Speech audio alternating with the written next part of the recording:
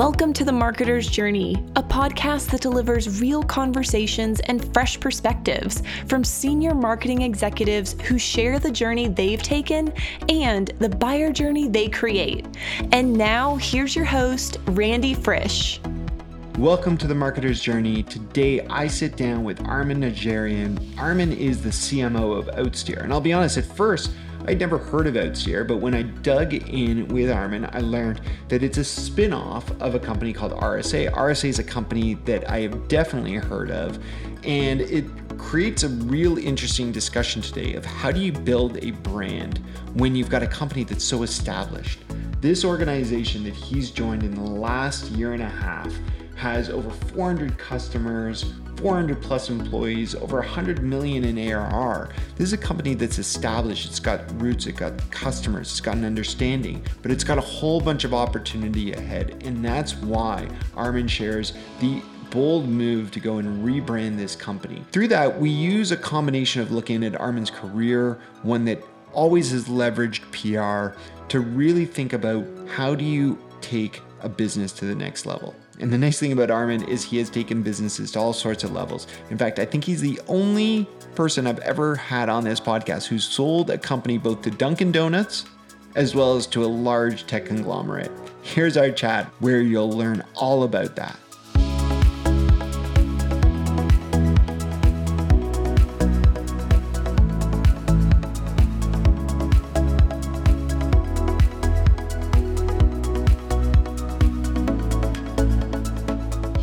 Armen, thanks so much for finding time. I'm excited to chat about your very interesting career, different job titles, entrepreneurial path, but how did it all lead up to this opportunity at Outsteer?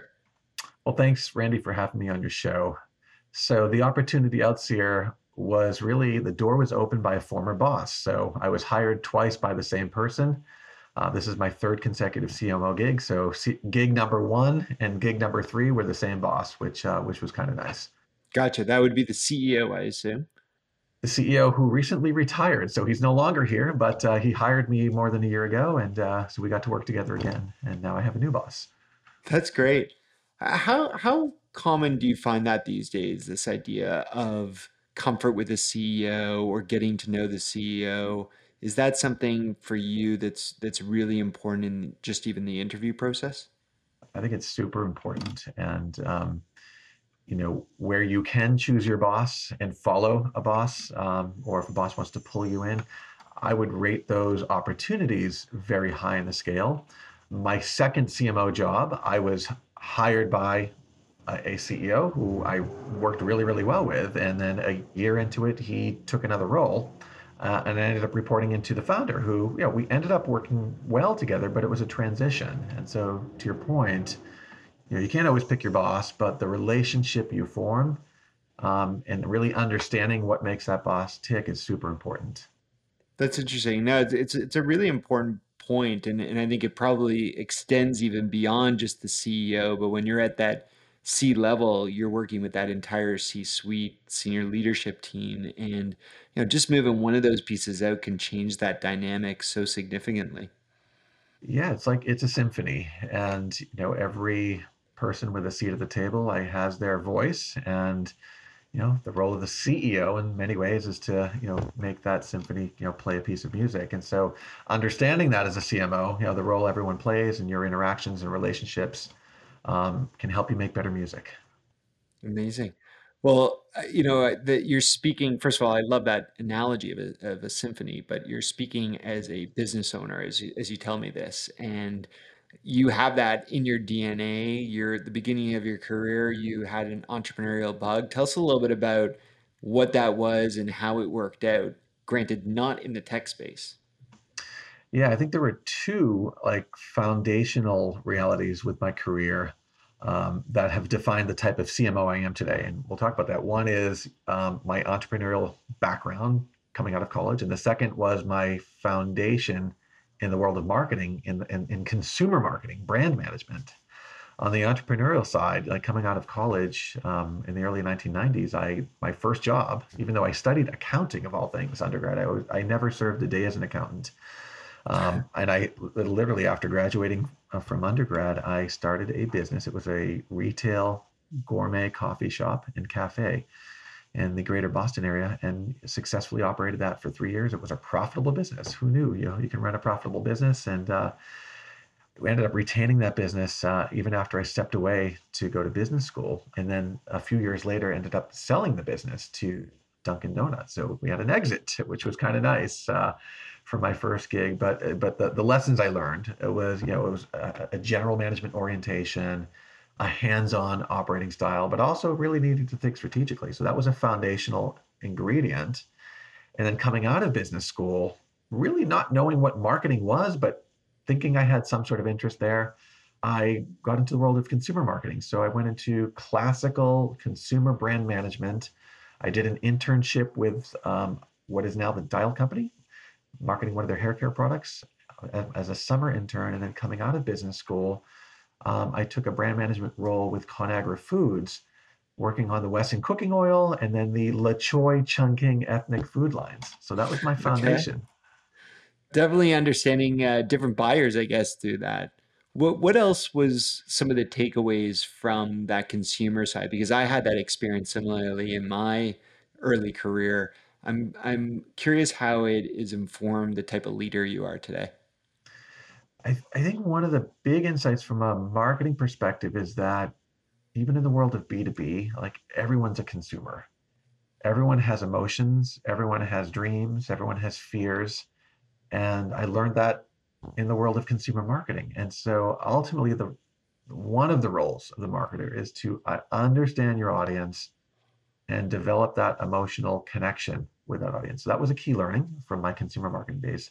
The other insight, and not many people realize this, the role of a brand manager in classical CPG companies is you are the business owner. You own the P&L. The P&L doesn't sit in finance or it doesn't sit in product. It sits with brand management.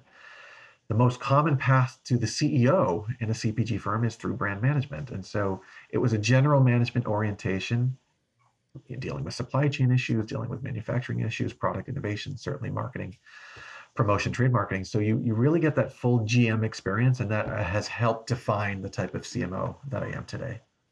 So one of the things you hit on there, which definitely has continued to be a trend in your career, is the focus on product. And again, myself, I worked in one of these consumer product good companies at the beginning of my career. I remember not only did you own the P&L, as you said, you owned those products. You thought and obsessed over tweaking them in every single way, almost more so that I find that in tech, it's kind of left to a product team and an engineering team. The product manager, the brand manager had to own that. How much did that inform perhaps just the path you took with such a focus on product marketing before you became a CMO? Yeah, good point. So yes, before I became a CMO, I'd say most of my roles were in what we would call product marketing or solution marketing or industry marketing, and product being core to that, to those orientations versus the more of the corporate marketing functions, which I touched upon later in my career.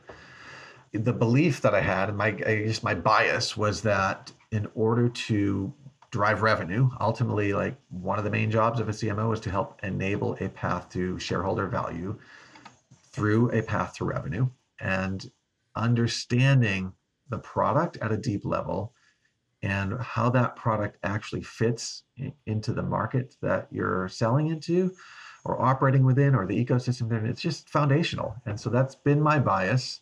So yes, product innovation is near and dear to me.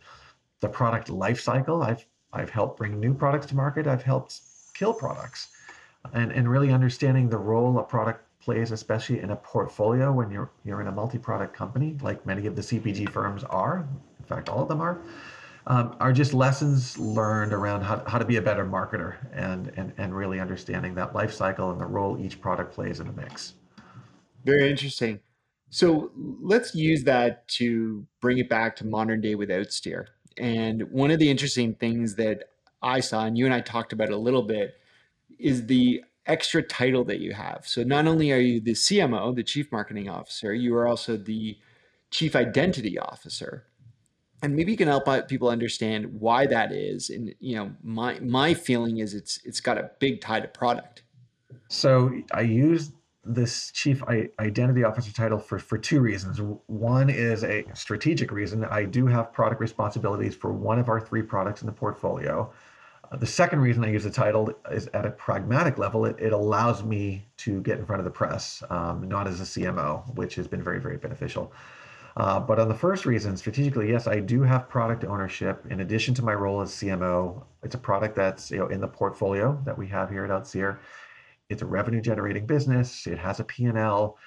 I sought this opportunity out. In fact, this is my second consecutive CMO role where I sought out having a piece of product ownership, primarily because it gives me a better appreciation of the business so that I can do a better job as being a CMO. And I sought it out. Yes, it adds more hours to the day and more responsibility, but I think it gives me a different type of an edge and a different type of orientation to allow me to do my, the other part of my job better. Well, it's always such a value when your marketing leader can understand product and can speak on behalf of the products. And it's interesting, as you said, this chief identity officer title is one that you've used more than once. So I'm curious, as that happened, was that something that you got guidance from your team, or was that something that you realized you just weren't getting those opportunities in press, as you referenced? Yeah, good question. So at my second CMO role, where I first had a product responsibility, the title of Chief Identity Officer was something that me and my head of communications kind of came up with together. So we were solving for how do we get Armen in front of press in a more credible way. I did have that product responsibility. And so we kind of said, we tried different configurations of titles to support that. And we kind of came up with or dreamt up this Chief Identity Officer title, which does have a tie into the product, which makes it more authentic. And so like the product line that I oversee here is focused on detecting and remediating issues of brand abuse or brand impersonation, such that it causes confusion with consumers and it destroys the equity of the brand. So the Chief Identity Officer title, does support that. We're ultimately looking for issues of identity deception and impersonation. So there is a tether to kind of actual product reality of the title. It's really interesting. I think it's a clever play and also one that probably creates a model for your customers to consider in terms of having that expertise in-house. So maybe we'll hit on that on the flip side of this conversation. We're going to take a quick break and then we'll be back with Armen here on The Marketer's Journey. Want to improve the buyer journey for your customers and your prospects? Look no further than our presenting sponsor, Uberflip. Named a leader in content experience by G2 and a leader in content activation by Forrester, Uberflip will help you accelerate every buyer journey by creating bingeable experiences that will allow your prospects to consume more content faster.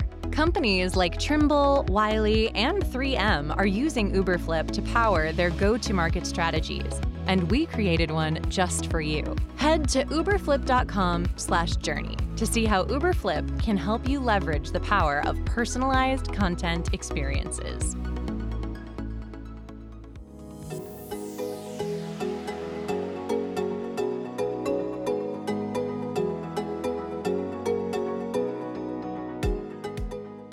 I love Armen's play to embrace this secondary title of Chief Identity Officer. It's a way for him to be relevant and greeted with authority inside of his industry, and something I think many of us can consider in our go-to-market. At Uberflip, we are a content experience platform, so we've had marketers embrace the title of Content Experience Manager. Even at one point, we had a director level of that title. It allows you to connect with your audience and show that we understand your pain, so much so that we embrace the titles that may exist in your organization to tackle the problems. It's a great strategy. Even in my role these days as a chief evangelist, I talk a lot about the roles that one might need to tackle the problems that we can solve for. Consider this in your go-to-market and whether you have the right person to create that authority.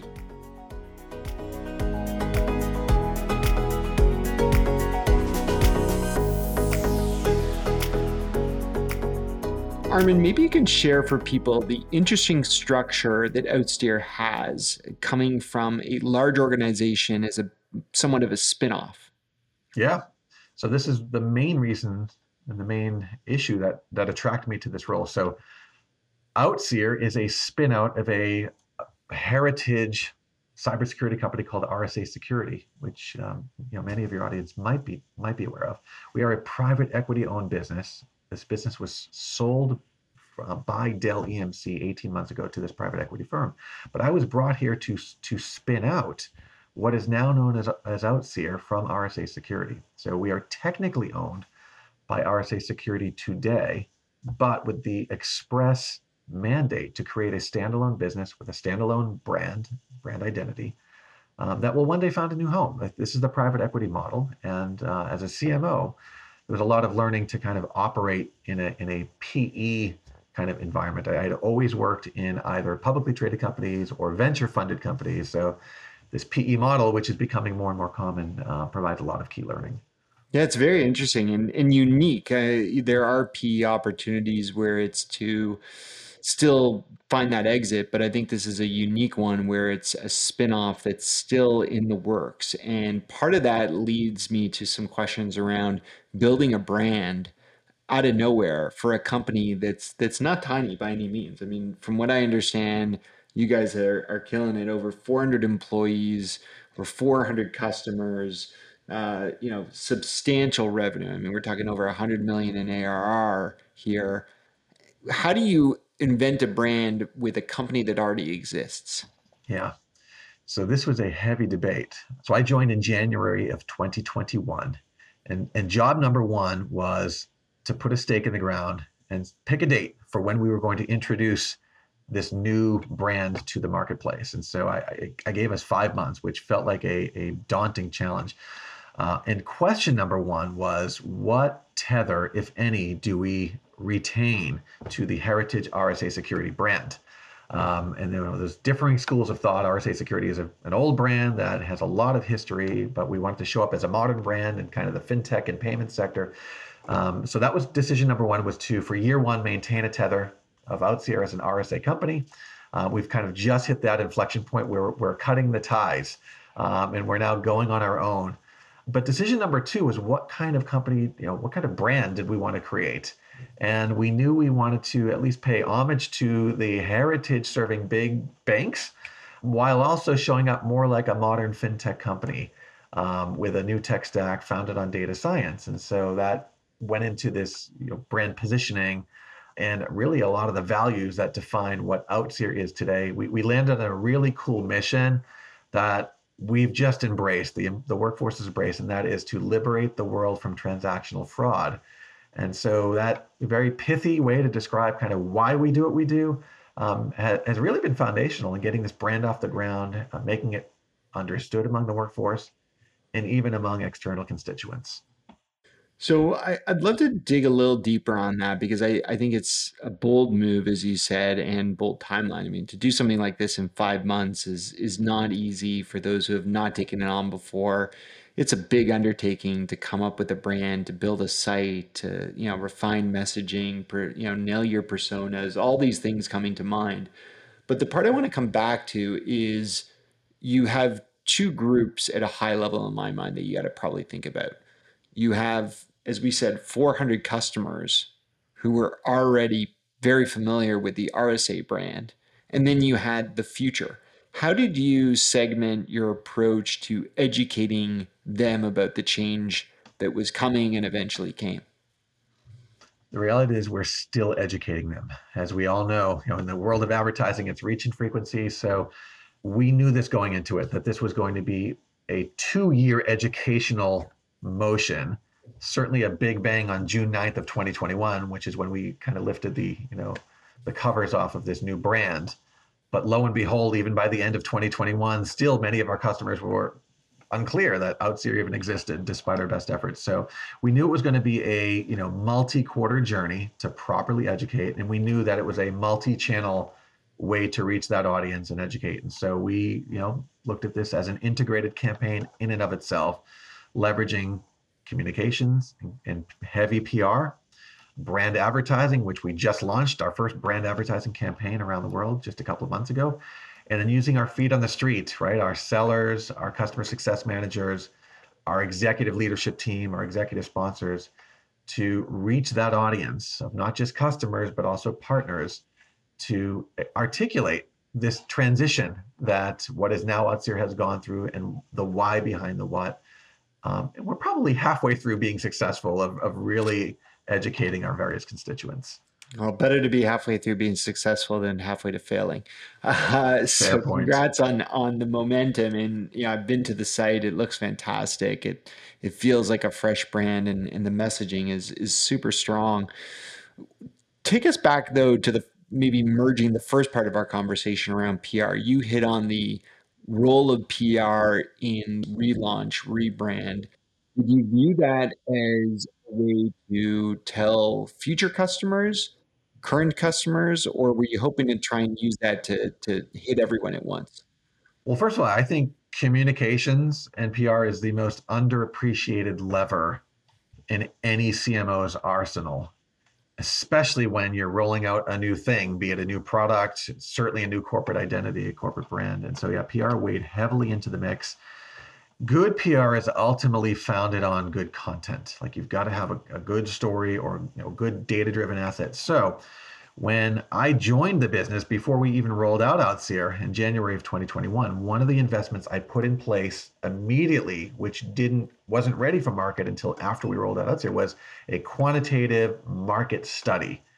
And I partnered with a major analyst firm in our space, knowing that that investment of time and capital would not only just inform us about strategic directions, but also provide me with content that I could use to help get that PR and comms engine kind of working at scale. And so, as you can imagine, like when that research report was ready for announcement in the fall of last year, it was a door opener for us to speak with like all the major business press publications, Forbes, Fortune, Wall Street Journal. It got us on stage at the major industry conferences. It opened up doors with customers as we were just starting our nurture stream. So good content serves as table stakes, as the foundation for good PR and media engagement.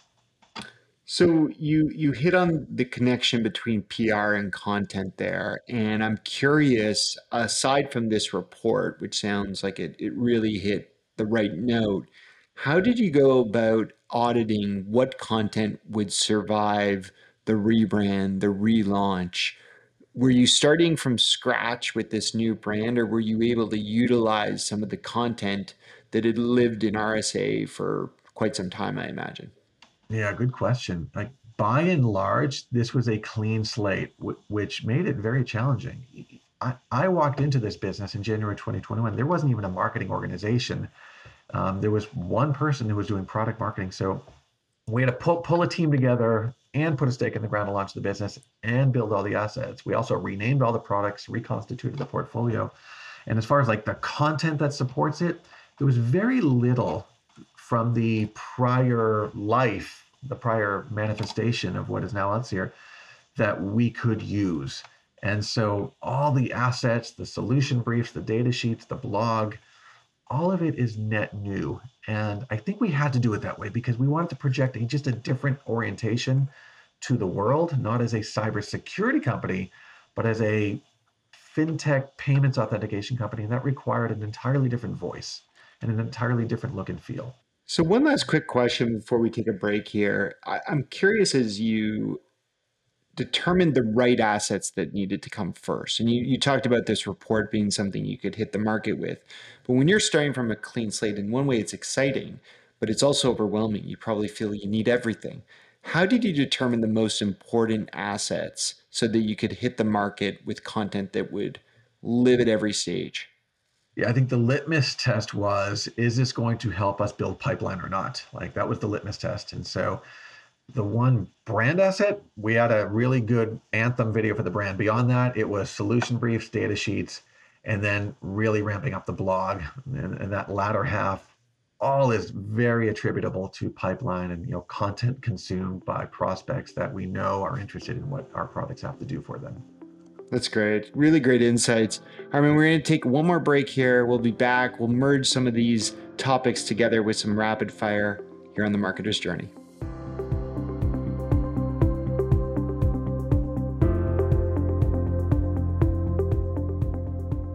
The idea of rebranding is bold. The other idea that's even maybe bolder is getting rid of all the content that you had that you realize is not applicable in the future. This is a hard move to make, but you heard Armen talk about how that was the clean slate that they needed. Now, not all of us are going to go and completely rebrand our company, but every once in a while, I think it's important to take a look to say, does the content that we have continue to resonate with our audience? Perhaps we have to get rid of all of it. Perhaps it's just even looking at a segment that may have been created for a buyer that's no longer part of our buying committee. Evaluating our content and auditing our content on a regular basis is so important in how you connect with your audience. If you have content that's not going to resonate, it's just getting in the way. So take a look and clean up that content every once in a while.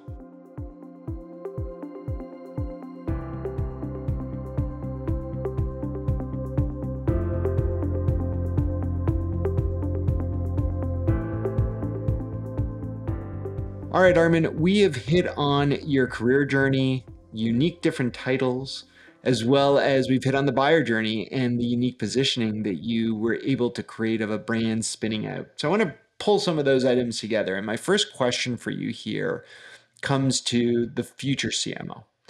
The next CMO that's maybe on your team or rising the ranks, do you think they're coming through more of a specialty as you had with product marketing, or do you think it's more important just to be more of a marketing generalist these days?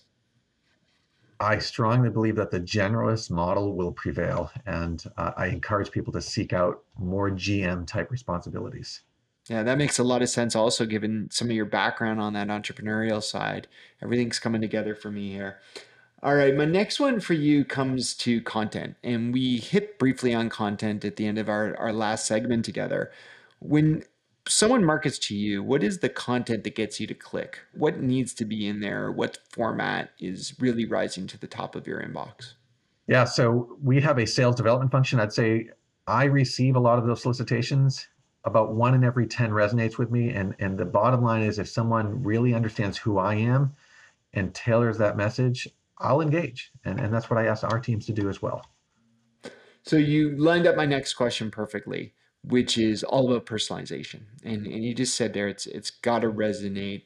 What is it in the copy of an email or the content that's been assembled for you that needs to be personalized for it to feel that way? So to double click on the example I just gave, a very recent inbound solicitation, they had read my most recent blog. They had read an article that had just been published where I was featured. They looked at where I went to school, and they tied all that together with their business value proposition. And it was very clever. And it got me to engage and actually engage in the discussion with someone on my team and that person. I love that. Well, listen, I'm sure that, someone's going to have listened to this podcast and you're going to get the most curated email ever. The bar has now been set through this. My last question for you today, Armen, comes to finding balance. We talked about the role as a CMO. How do you balance that with some of your personal commitments to yourself, to family, to friends, whatever it might be? Yeah, great question. So I have 4 children and a busy lifestyle. I've tried to prioritize first and foremost my own health, and just prioritizing fitness and just good sleep, like as a foundation, so that I can be a better father, so that I can be a more present friend to those in my life, and be a better CMO.